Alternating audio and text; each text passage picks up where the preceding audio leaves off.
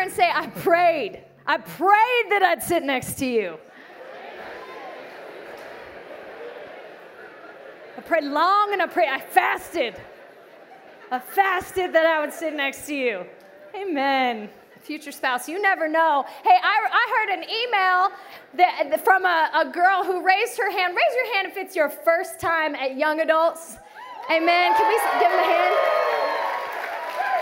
And her email read as follows. She said, hey, Jess, just wanted to say thank you. I raised my hand the first time I came to Young Adults, and my now fiance was like, oh, hey, girl. And afterwards, he pursued her in the lobby, and they're getting married this summer, so amen? I don't care. I want y'all to get married, and I want you to marry nice Christian people, so I don't care. I'm up here just selling it. I don't even feel bad about it. I hope you guys are enjoying summer. Hope you're enjoying summer. You smell like sunscreen. Some of you look tan. Some of you are like, I hate my job. All I do is sit inside, and so I'm sorry. But there will come a moment you'll just, you'll quit, walk out, and get a suntan, and so it'll happen for you. It'll happen. Hey, I thought Luke Gregory did such a great job last week, but amen? But he did something to all of us that deeply wounded me and offended me, and here's what it was. He had all of us pray for the Detroit Red Wings. And if you are a Coloradan, nay, an American, you need to pray for Luke to get saved. Because, they're just letting anybody on staff now? The Red Wings? What in tarnation, man? So we bind that prayer in Jesus' name, and we cast it off. We will never pray for them. We're Avs people in here, so... I'm kidding. I love you, Luke. No, he killed it. Last week was so awesome. If you missed it, you can go online and hear it. And it was just so great. I just loved it. We love having we have just such a wide array of people that are so gifted and so talented and so able to preach to you guys. And so it was just the best. But we are in a new series called Imitators. And what we wanted to do this summer was we wanted to focus on us becoming more like God, looking more like Jesus, and looking a little bit less like ourselves. Looking more like him and looking a little bit less like the world. And Ephesians says this about our sanctification. It says this about us being imitators. It says, therefore, be imitators of God as beloved children, and walk in love as Christ loved us and gave himself up for us, a fragrant offering and sacrifice to God. When you get saved into a process of becoming more like Jesus. You get saved into a process of becoming every day and every hour more and more like him and looking a little bit less like you did the year before. And the Bible says, become imitators of God. This is a becoming process. This is a process. You become an imitator of God. And then it says, beloved children. And most of you in here, you don't have kids, and so you don't know this, but children are always looking to their father or to their mother for what they are to imitate. And we know this, my husband and I, we know this because we have 2 little girls. And so right now, their whole world, whether we're great role models or not, is about watching us and then imitating what we do, right? And so on Thursday nights, John will sometimes drum here, and he gets done and he gets out of the drum cage, and then Brooklyn climbs in and she's like, douche, douche, douche, douche, because she sees her father do it. Right now, we have a 2-year-old, her name's Georgia, and she has a way of saying thank you, and she goes, thanks, mama, thanks, dada, and it's like up, and I realize that she does this because when I say thanks, I go, oh, thanks, and it's always up. I go, thanks, and it's always up here, like, thanks. It's always up. It's never like, thank you. It's never that. It's always up, and so I realize, she is doing that because she hears me talk, and she imitates it. And the other day, Brooklyn was walking with a bowl of cereal into the living room, and she tripped and she fell, right? And she dumped the cereal all over the place, and she let out an expletive that you can't say at church, right? Because we're all becoming more like Jesus. And I was like, and so obviously she was imitating her father in that moment, right? No, but seriously, every morning I get ready. Every morning I get ready, and when I do, I get my makeup brushes out and I brush my hair, and we do the whole thing. And as I do that, my little girls kind of gather around me and they grab my makeup brushes and my hair brushes and the whole thing, and they pretend to be like me. Oh, no, it's all right. That's all right. Go ahead and look at it. That's okay. That's important stuff. And so she will gather around me, and they'll get out their makeup brushes, right? And they will kind of look at what I do with like an eyelash curler, and they will do the same thing. In fact, I think we have a picture here of Brooklyn in my heels, because every time I get ready in the morning, they pull out my heels, both of them do, and then they kind of truck around in my heels. They watch what we do, they watch how we talk, they watch the way that we live our lives, and then they imitate it. And God says that the way that we are to be as Christians, the way that he would like us to live, is in a way where we look, the person that we are to look to, the person that we are to be like, is Jesus himself. And the goal is that as we look to him, we become more and more and more like him. And according to Ephesians 5, verse 1 and 2, God's goal is that over time you begin to act like Jesus and you begin to look like Jesus and talk like Jesus so much that you actually have the fragrance of Jesus. And you begin to smell like him. And so I titled tonight, You Smell Like Jesus. And so turn to your neighbor, and hopefully they smell all right, and just say, you smell so nice. You smell so nice. Let's bow our heads. Pray for God to be here, all right? God, we thank you. God, we thank you for the young adults of Denver. We thank you for every young adult in this room. We pray that you be with us tonight, and that you would just speak to us in such a personal and profound way. God, I pray that the people that are in this room, that they would feel loved by you. I pray that the people watching online, they would feel loved by you. They would never feel condemned as they pursue holiness, God, but that we would feel the empowering of the Holy Spirit as we become more like you. God, teach us to remain in you so that we actually are your fragrance to this world. We love you, God. It's in his name we pray. And everybody said, amen. All right, you ever have a friend or a family member that has a distinct smell, a good smell, a pleasant smell, and has a distinct smell, and so every time you are with them, like you know their fragrance, right? Like maybe you have a grandma, and every time you go to her house, right, you show up at her house, and you walk in the door. The moment you walk in the door, it kind of smells like flowers and like pies. Right? And you're like, oh my God, I love grandma's smell, Or you've got a friend, and maybe it reminds you, every time you're at your friend's house, it kind of reminds you, even now that you're in your 20s, it reminds you of being children. And you can kind of like almost even smell the video games and like the fun that you had. Like you can smell it from their house. And some of you, you help out with youth on Wednesday nights, and so you're like, I know some people who smell. Right? Because you walk into a room of like 300 or 400 like pubescent teens, right? And like so they've got like the hormone BO, do you know what I'm talking about? And like, but then they like cover it up with like Axe body spray, like a gallon of it. You know what I'm talking about? You walk in there, it's like, whoa, dude. And some of you leaders, you need to have the kindness to like sit a brother down, like a 13-year-old brother, and just be like, hey, bud, that polo sport, look, a little goes a long way, okay? And so, but you don't say that because you're like, it's fine, he's 13. And so it's like, and he could like baptize his friends in what he's wearing. You know what I'm saying? Like so much. But I'm not talking about like that kind of a smell. I'm actually talking about good smells. I'm talking about pleasant smells, like when you walk in and instantly you have certain kinds of memories and you have certain kinds of moments, and you have a comfort almost just because of the way that a place kind of smells. In fact, there was a song that was written a few years ago by 21 Pilots, and it says this. It says, sometimes a certain smell will take me back to when I was young. How come I can never identify where it's coming from? I'd make a candle out of it. If I ever found it, I'd try to sell it. I'd never sell out. I'd only sell one. I'd sell it to my brother because we have the same nose, same clothes, homegrown, a stone's throw from a creek we used to roam.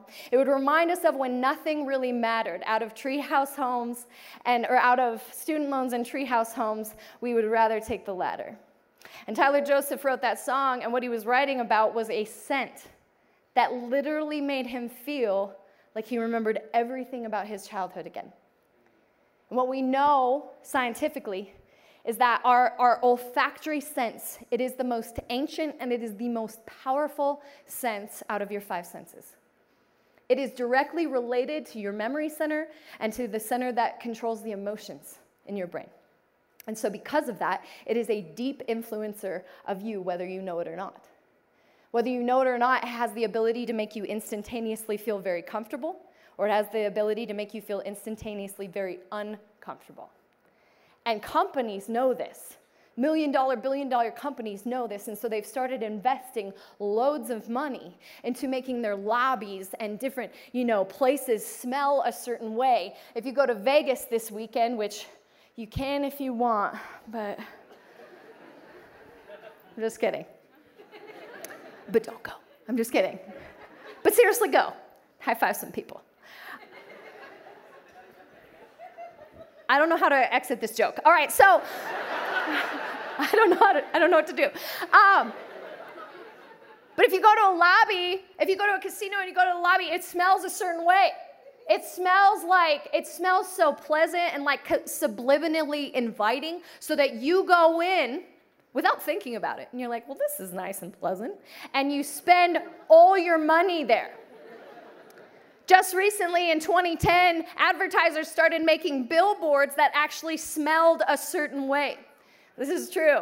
And so there was one for beef, like a certain kind of beef, and it smelled like steak. And so all the vegetarians driving by were like, so upset. There was another one that was for ice cream, and this is kind of cool. They made the entire billboard smell like a fresh waffle cone. And when I read that, I was like, that's awesome. I'm going to buy it right now. But our sense of smell is so powerful. It is so deeply, subliminally, subconsciously influencing of our lives that it makes it possible for it to kind of say something without saying something. And for those of you who know you have a grandma who you walk in her house and it smells like pie, like when you hug her, you spend time with her, you spend a lot of time with her maybe. And you go home and you smell your shirt later on that afternoon, and you smell like flowers and you smell like pies. And what God would like, young adult, is he would like for you to be spending so much time with Jesus, be spending so much time in the presence of God, becoming more and more and more like Jesus. So much time, so much so, that eventually you begin to smell like him. And that you would affect the olfactory senses of the world just by showing up. You would walk into a room, and before people even knew what was going on, they would sense grace and peace. They would sense authority and power, and they wouldn't know what it was, but they would know it's comforting. It says this in the Passion Translation, and I love this translation of the Bible. It says this in Ephesians 5. Be imitators of God in everything that you do, for then you will represent your Father as beloved sons and daughters. Continue to walk surrendered to the extravagant love of Christ, for he surrendered his life as a sacrifice for us. His great love for us was pleasing to God, like an aroma of adoration. Wow. A sweet healing fragrance. What would it be like if the Church of America decided it was going to look so much like Jesus, walk so much like Jesus, that we were a sweet healing aroma to the United States of America? What would it look like?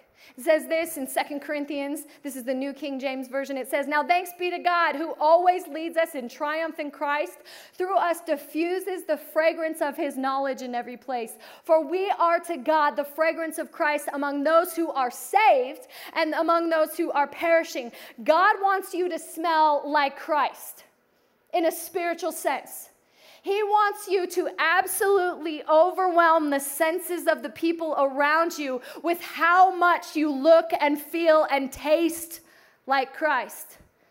And that when you enter into a room without even saying something, they immediately feel something that reminds them of a God that they deeply need to know. In Acts, we read about some people that are just like this. And so if you have your Bibles, go ahead and turn to Acts 4. And we're going to read about some men who spent so much time with Jesus and spent so much time in his presence and were so transformed by the Holy Spirit that everybody knew who they were and where they came from. And so this is chapter 4, Acts chapter 4, starting in verse 1. It says this. And as they were speaking to people, the priests and the captain of the temple and the Sadducees came upon them, greatly annoyed because they had been teaching the people. Excuse me. Aw, dang. One sec. Oh, dang. I'm always going to bring my Bible up, even if this is what happens. Dang, never. I'm embarrassed. So embarrassing. You people watching online are like, God. And I'm like, I know. I'm embarrassed too of myself. And proclaiming in Jesus the resurrection from the dead. So not only are they saying, yo, Jesus raised from the dead, this is what they're saying. They're saying, in Jesus, y'all can raise from the dead. And they arrested them and put them in custody until the next day, for it was evening. But many of those who heard the word believed, and the number of men came to about 5,000. On the next day, their rulers and elders and scribes gathered together in Jerusalem with Annas the high priest, and Caiaphas, and John and Alexander, and all who were of the priestly family. And when it was set, and when they had set them in their midst, they inquired, by what power and by what name did you do this? Because they had just healed a crippled dude. And Peter, filled with the Holy Spirit, said to them, rulers of the people and elders, if we are being examined today concerning the good deed that we did to a crippled man, by what means this man has been healed, let it be known to all of you and to all the people in Israel that it is by the name of Jesus Christ of Nazareth, whom you crucified. They're all like, okay. Whom God raised from the dead. By him this man is standing before you well. This Jesus is the stone that was rejected again by you, the builders, which became the cornerstone. And there is salvation in no one else, and there is no other name under heaven among which men may be saved. Now, when they saw the boldness of Peter and John, they perceived that they are uneducated, uncommon men, and they were astonished. And they recognized that they had been with Jesus. They were astonished, and they recognized that these two men had power and had authority, so much so that they recognized that there was an essence to them, and that it came from them being with Jesus. They were so like Jesus. They talked so much like Jesus. They had the authority of Jesus that when people looked at them, they said, whoa, they've been with him. And God's goal for you and for me is that we would be becoming like him. That we would be becoming like Jesus. That's what the goal of this entire series is about, is that you and I would be like him. See, because salvation is amazing, church. Salvation is so cool. You raised your hand here at church, amen. Maybe you got saved when you were 5. Maybe you got saved on the front porch of somebody's house and, you surrendered to God in that moment. I don't know what that moment was for you. Surrendering to God and salvation is so cool, but listen to me. Salvation is not the end goal of God's plan for your life. Salvation is the starting point at which God has for you to begin. In fact, Malcolm Smith puts it this way. He says salvation is a crisis that leads to a process of becoming more like God.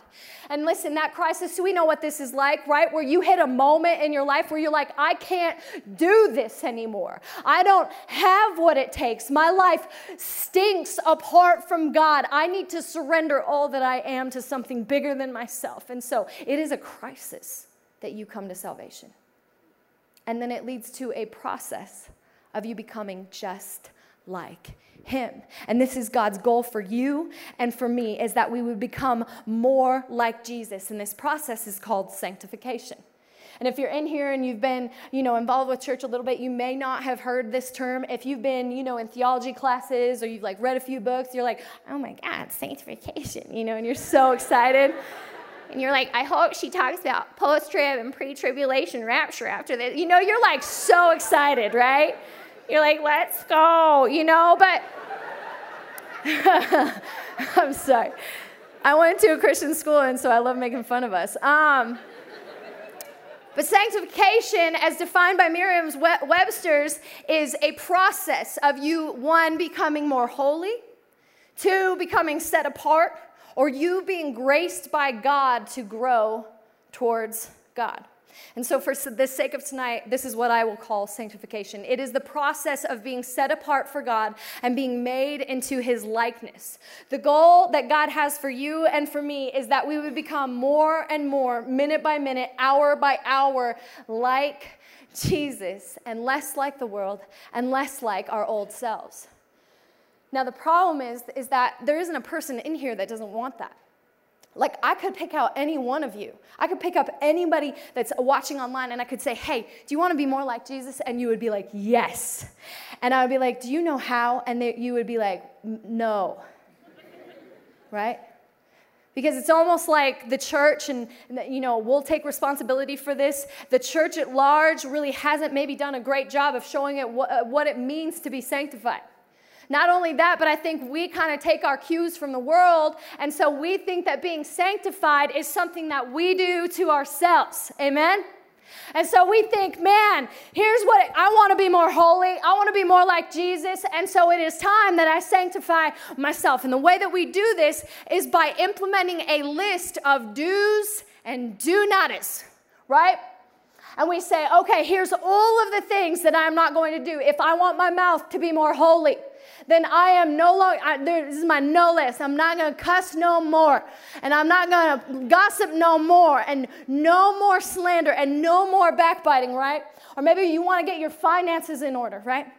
And so you're like, okay, then it means no more buying things I don't need. And it means no more credit cards. Or maybe for you, it's, overcoming your lust. And so you're like, no more looking at that stuff. And then you set out trying to make that happen for you. And yet we know that the moment that you put something on the do not touch list or the, off limits list is the moment you want it, right?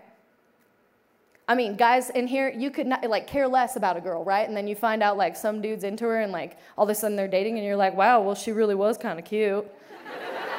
Right? Girls, same thing. You're like, yeah, he's just a nice boy. He's just a nice guy. And then all of a sudden he's engaged and you're like, oh, dang. Because you can't have him no more. You're so upset. The moment you can't have it is the moment you want it. The moment it's off limits is the moment that it's appealing to you. The reason I know this is because I have a 4-year-old. And I will be like, Brilliant Diane. She won't even notice this set of pens, and they're permanent marker pens. And I'll be like, Brilliant Diane, don't touch those pens. Use your crayons, okay, baby? And all of a sudden her eyes are just and then I catch her and she's drawing on my table. You know what I mean? I'll be like, Brooklyn, don't touch your sister. And she's like she can't even help herself. You know what I mean?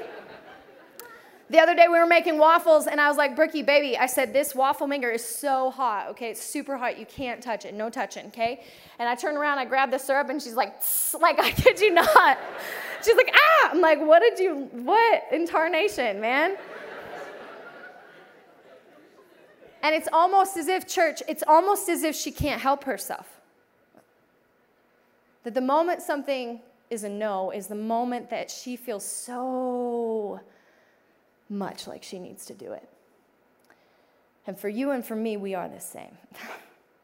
In fact, the Bible says that this is something that is in each and every single one of us. It says this in Romans 7.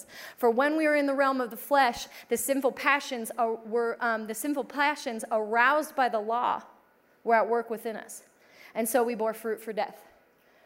So the law, essentially, is a list of do not do's in order to be holy. And the Bible says that our sinful passions are actually aroused by a list of no's.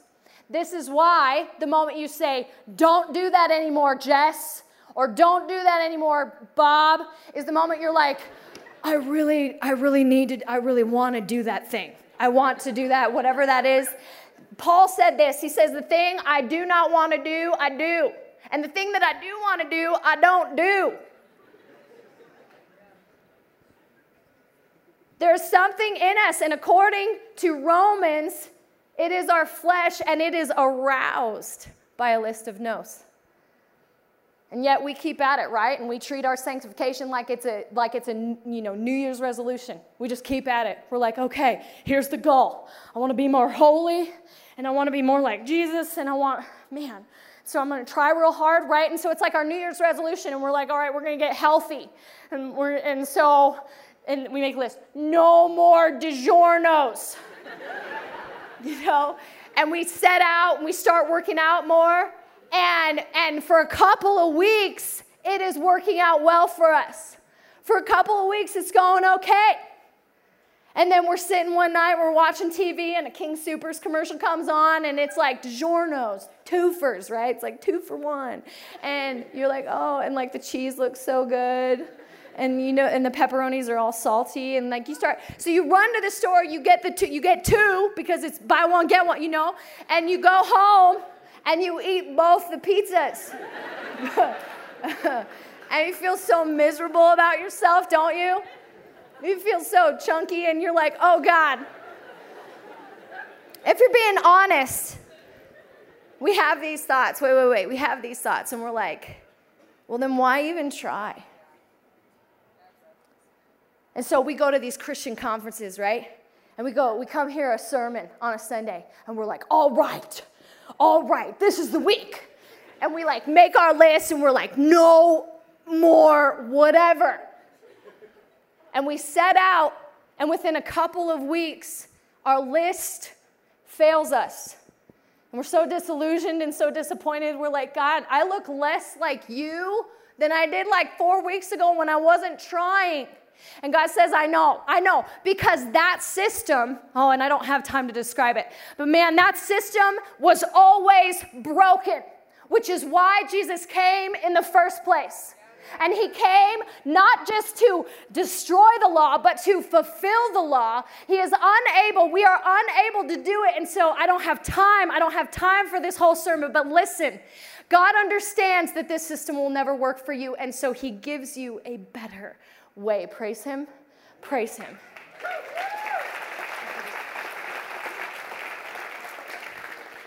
8% of people who start out on their New Year's resolutions, they're the only ones that make it.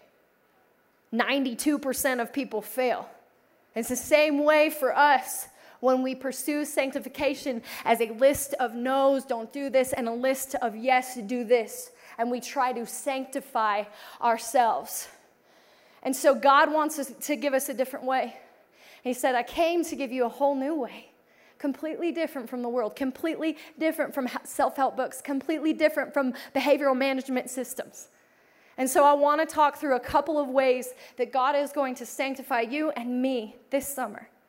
The first thing is this, is that when we become more righteous, when we become more holy, and like Jesus, it is a received righteousness. It is a received righteousness. See, we know that our self-effort isn't working out super great for us in the holiness area. And so God knows this, and so he gave us a different way. It says this in 1 Corinthians 1. It says, and because of him, you are in Christ Jesus, who became to us wisdom from God, righteousness and sanctification and redemption, so that it is written, let no one boast who boasts in the Lord. Okay, what this verse is saying, it is by him. What it's saying is God, it is by the power of God that you were saved and that you were placed in Christ. And so before Jesus, you were actually in Adam. I'm going to do a little theology lesson just real quick with you, okay? You guys cool with that? You're smart people. Let's do this, all right? Before Jesus, you were in Adam. Romans 5, 6, 7, and 8 talk about this. And so Adam was the very first human being. He sinned with his wife, and all of humanity fell at that point. Adam was spiritually degenerative, meaning his inside man did not have a spirit that was alive, okay? Not only that, but he was bound to the power of sin because of the fall. And he was bound to sin, and therefore he bore fruit for death. All of these things are very, very bad, okay? When you were born as a baby, this is you. You were born in Adam. Not because you did anything wrong, not because you made bad choices, just because you were born in him. And the Bible says that when Jesus died and he raised again, by the power of God, nothing you did, nothing I did, you were then placed in Christ. Every attribute that you had prior to Christ was every attribute of Adam. You and I had a degenerative spirit prior to Christ. You and I had a binding to the power of sin. You and we were slaves to sin before Christ. And this was because we were in Adam. But because of the power of God at work through the cross and the resurrection, we were placed in Christ. And now we have exchanged our identities completely. And so every attribute that you now have is no longer in Adam. If you are in here and you are saved, you are now in Christ. And therefore you have his grace, you have his holiness, you have his power, you have his authority. And it is not because of anything you have done. It is because you have received it as a free gift from God. 1 Corinthians 1 says this, it says, it is because of him that you are in Christ, and because he became to us wisdom from God, righteousness and sanctification and redemption. So it is written, let no one boast who boasts in the, let anyone who boasts in the Lord. So anybody who's in here would say, I was saved by Jesus, right? If you were saved by God. Amen. And nobody in here would say, I saved myself. No one would say that. You wouldn't say, oh man, I saved myself, it was so amazing. You wouldn't say, I got up on a cross and I bled for myself. You wouldn't say it was by my power that I said, no. And so what this verse is saying is it is also by the power of God, not by your power, not by my power, that you are made like him, that you are sanctified, that you are made into his likeness. It is by God's power that you are sanctified. It is a received, not achieved, righteousness. And I think for you and for I, this is like a super foreign concept and almost too good to be true, and I understand. Because the way that we think about it, we wouldn't think, man, we would never think like we are self-righteous, right? Like we don't look down on people. We're not like the Pharisees. We don't judge people. But listen to you and listen to me tonight. I think a whole bunch of us probably feel like we have a self-made righteousness. Where if we are going to be holy or if we are going to be more like Jesus, it's up to us, right? And yet Galatians says that couldn't be further from the truth. Galatians 3 says this, I would like to learn just one thing from you. Did you receive the Spirit by works of the law or by believing what you've heard? Are you so foolish? After beginning by means of the Spirit, are you now trying to finish by means of the flesh? Here's what this verse is saying, and I've said this before. It would be like you drowning. And Jesus comes and he saves you, okay? And he's like, I got you, because you're unable to swim. You don't know how to swim. You never learned to swim. And so he's like, I got you, and he saves you. Now, what we think in our mind is that at that point, us living out the Christian life is up to us. And so we're like, Jesus, thanks for that. Love the little flotation device you gave me. I got it from here, right? And we take off. And what the Bible is saying is if you began in the Spirit, why would you then try to finish in self-effort? If you began in the Spirit, then why would you try to finish this race through yourself? The only way that you can do it is by the power of God. Our sanctification, therefore, is an imparted, not an achieved righteousness. Righteousness is received, not achieved. To which you say, oh my goodness, that sounds crazy. To which I say, I know, he's just that good. And so in Acts 4, it says that the Spirit of God was on these men. And so they come before, before the men that essentially put Jesus to death. They come before Annas and Caiaphas and all these dudes, and they begin preaching the gospel to them. And when they do so, they have a boldness and they have an audacity and they have a power. And it is not, listen to me, it is not an arrogance. And it is not a machismo. It is not it is not a self-made confidence. It is a received power from the Holy Spirit. And so they are able to do this. 2 chapters earlier, the Bible says that the Holy Spirit fell on the upper room. And when it did that, the Holy Spirit came in, it rushed like a wind through the city of Jerusalem, and it fell on these men. And when it did so, they walked out and they preached the gospel, and the Bible says that 5,000 people got saved. And so they are able then to walk out their calling because of the Holy Spirit at work in them. And they are able to speak the words that they are speaking because of the power of God that is now in their lives. And they are able to do what they do and obey God the way that they are obeying God because of God's ability in them. And this is what it says in Philippians 2. It says, "For it is God who works in you," meaning anybody in here who's saved, "both to will and to work for his good pleasure." You know what that's saying? God doesn't just give you the ability to obey him through his power, church. He actually gives you the will to obey him. This is so good, and it's such good news, and it's so foreign to a whole bunch of us. This is how God operates. He saves us, and then it's by his power that we become more like him. To which you might say, okay, Jess, that sounds super good. That sounds super awesome, but I'm kind of like a type A personality, and I kind of like being able to like be in control of my destiny, and so what's my job? Like, what do I do? To which we say, well, this is what you do then as a Christian. The second key to you becoming more like Jesus, the first one is that you receive his righteousness. The second one is this, is that you reckon his righteousness is true. You reckon the resurrected life. So as Peter and John are preaching, and they are preaching to all of these men. Listen, these men are terrifying men. They are men who weeks prior just crucified Jesus. They crucified a man who did nothing wrong and didn't bat an eye. And so they're not going to have a problem, offing two of his followers. They're not going to have a problem with that at all. And so as John is preaching and Peter is preaching, everybody in the room knows how this thing is going to go down.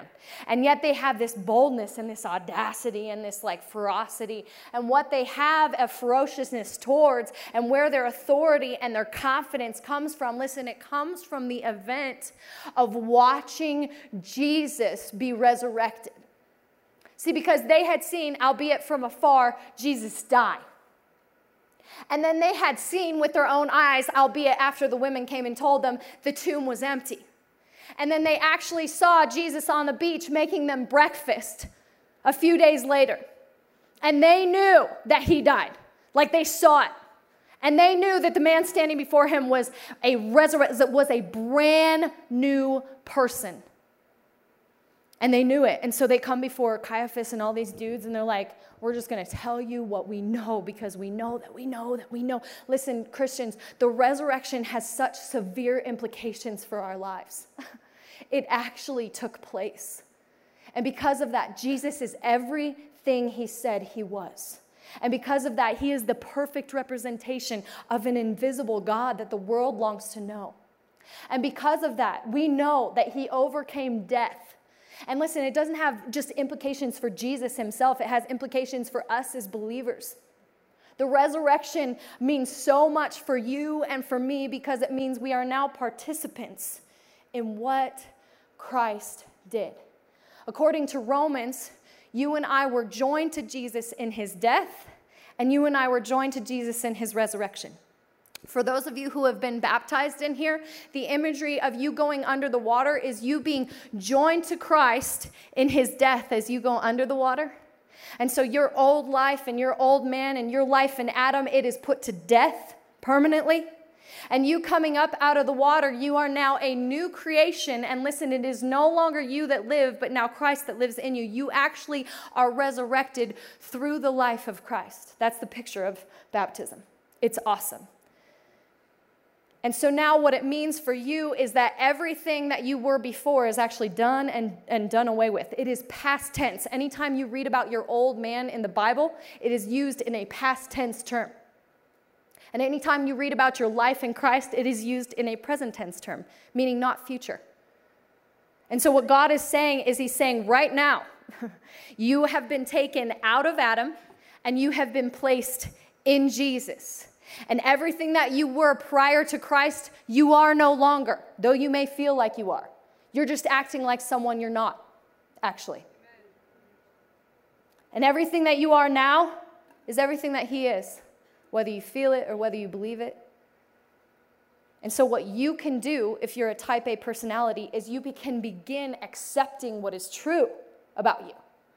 You can begin reckoning as true what is true about you. In Romans 6, it says this. Hold on one second. It says, in the same way, count yourselves as dead to sin, but alive to God in Christ Jesus. Count yourselves. That word count is an accounting term. It means to reckon or to reconcile. It means to acknowledge as being true. And so what he's saying, count yourself as dead to sin. Before that, in verse 10, it says, Jesus died to sin and now is alive to God. And so, because you are no longer in Adam, you are now dead to sin, amen, and alive in Christ. And so you can wake up every morning now and you can be like, cool, Satan, but I'm dead to sin and I'm alive in Christ. And you would be right. I'm dead to sin and I'm alive in Christ. I'm dead to sin, I'm alive in Christ. I'm actually dead to sin and I'm alive in Christ. I'm actually dead to sin, I'm alive in Christ. I'm actually dead to sin, I'm alive in Christ. And you reckon as truth what is true about you. This isn't something you have to earn. You just have to receive it as a gift. Listen, during the Emancipation Proclamation, I've told this before, they told every single slave in America that they were free. That they were free. And yet there were slave owners who told them it was a lie. They're like, that's not true. That's not true. So you can't believe it and don't leave our farm, okay? Just keep working. And then there were slaves who thought, and this is what we think as Christians, this is too good to be true. It's too good. There's no way. I don't believe it. And so they stayed in bondage. Listen to me. Even though by the law they were free. And I wonder tonight if there's a whole bunch of Christians who are acting and believing like they are in this. Like you have no hope when it comes to defeating sin. Like you have no energized life or power within you to defeat sin. Like you have nothing going for you. And God's like, wow, you are acting like someone you totally are not. When I have given you everything you need for life and for godliness. I've given you everything you need. I'm dead to sin, but I'm alive in Christ. And God says, all you need to do is reckon this as true, church. And so we receive it. We receive God's righteousness for us. And every day you wake up and you reckon things as true, even if you don't feel it. Emotions are not indicators of truth, church. So you wake up every morning and you say, I know who I am. I'm a son and I'm a daughter of God. I'm the righteousness of God in Christ Jesus. I'm holy and dearly loved. I have the power of the living God at work within me. I am now seated. You are actually present tense. I know this is crazy. Seated at the right hand of God in Christ Jesus. I rule and I reign with him. I am a co-heir of Christ. This is who I am. And you reckon that is true about you. And listen, there is a person that you already are in Christ, and now you are just learning to live like that's true. And that is sanctification. Yeah, I think so. I'm pretty pumped about it. The last thing that we do so that the world knows what he looks like, what he sounds like, how he talks, how graceful he is, how powerful he is that we remain in him until his scent rubs off on us. In Acts 4:13, it says, when they saw the courage of Peter and John, they realized that they were unschooled, ordinary men, and they were astonished, and they took note that these men had been with Jesus. The Sanhedrin, they completely shut up when these dudes spoke. They were shut up, they were stopped up, they were silenced by these men. And the thing that they said about John and about Peter is they said, whoa, they have an authority and they have a power at work within them, and they must have been with Jesus. Do you know what our hope here is at Red Rocks Young Adults? It is not that we have some awesome sermons for you or that we impress you with our awesome words and with the things that we do in the awesome songs. It's that you would walk in and there would be a demonstration of the Holy Spirit's power in your life. Probably the best thing anybody can say to any one of us on staff is man, I feel God so strong here. Amen. You know what that means? That means that God is at work in this place and we are blessed. Amen. Paul even said this. He said, I didn't come with persuasive words or wise speech. I came with a demonstration of the power of the Holy Spirit. And when we do that, we hope that we are the aroma of God to the rest of the world. Neuroscientists, they tell us that our sense of taste, that 80% of it comes from eating. And so 80% of what you taste comes from actually what you smell. And so what God is hoping for is that when you go out into your workplace, that you have spent so much time with Jesus and that you sound like him and that you talk like him and you act like him and you favor people the way that he favors people, that you actually kind of bring his aroma. And as you do, people are going to be naturally then thirsty for the water that doesn't run dry. And they're going to actually be hungry for the bread of life. And they're going to be savoring the thing that you have and that they want. God says, go then. Be imitators of God and be a fragrant offering to the whole world. When I was growing up, my dad, he owns an excavating business. And he worked with his hands. And he worked on cars and on big machines. He loved being out in the field, even though it was his company. He loved being out in the field and actually working. And so when my dad would come home, he would smell like diesel. His hands were always super dirty. He would smell like diesel and dirt, always. And it was a very comforting, wonderful, safe smell to me as a little girl. And growing up, all I wanted to do was be like my dad, right? Like, all I wanted to do was be like my dad. And so I would, like, keep my eyes on him. And, like, even when I was, like, 3 and 4, he would, like, take his shirt off in the garage. And so I was like, you know, and I'd take my shirt off in the garage. And I'd, like, shimmy under a car with him. And he'd be like, hold the wrenches, Jess. And I'd be like, all right, you know, and I'd hold the wrenches and, you know.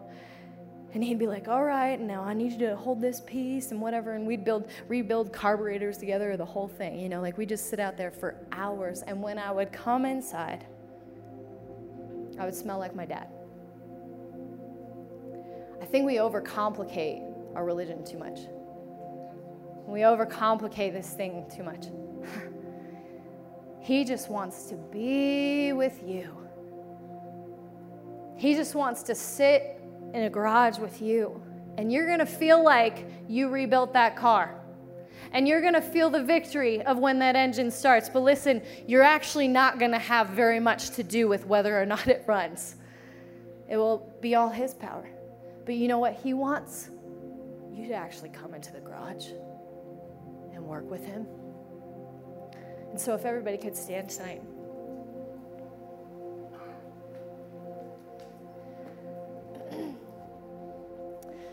Jesus didn't just die to save you.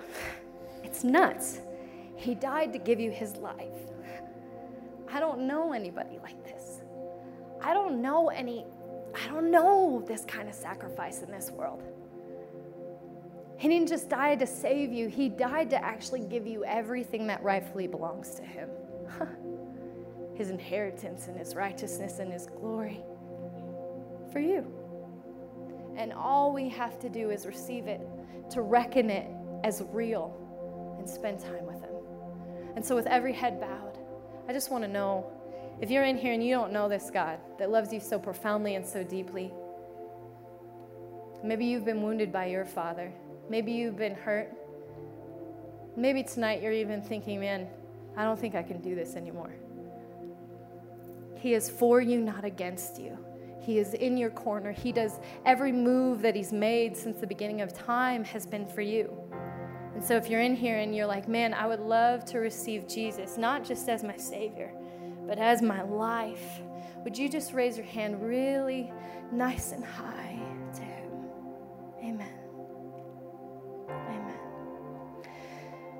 God, we thank you for every single person in here. We thank you for your word. We thank you for your truth. We thank you that, man, we can reckon now as real everything that you've done for us. God, we thank you that we are dead to sin and alive in Christ. I thank you that every single person that's in here that raised their hand, God, that you say we are a new creation. The old has gone and the new has come. That you came to rescue us, you came to redeem us, and you came to live in us. And God, I pray that we would just know you more tonight. That as we worship you, you'd envelop this place. And for the people who got saved, God, I just thank you. May you teach them the Christ life tonight without them having to work for it.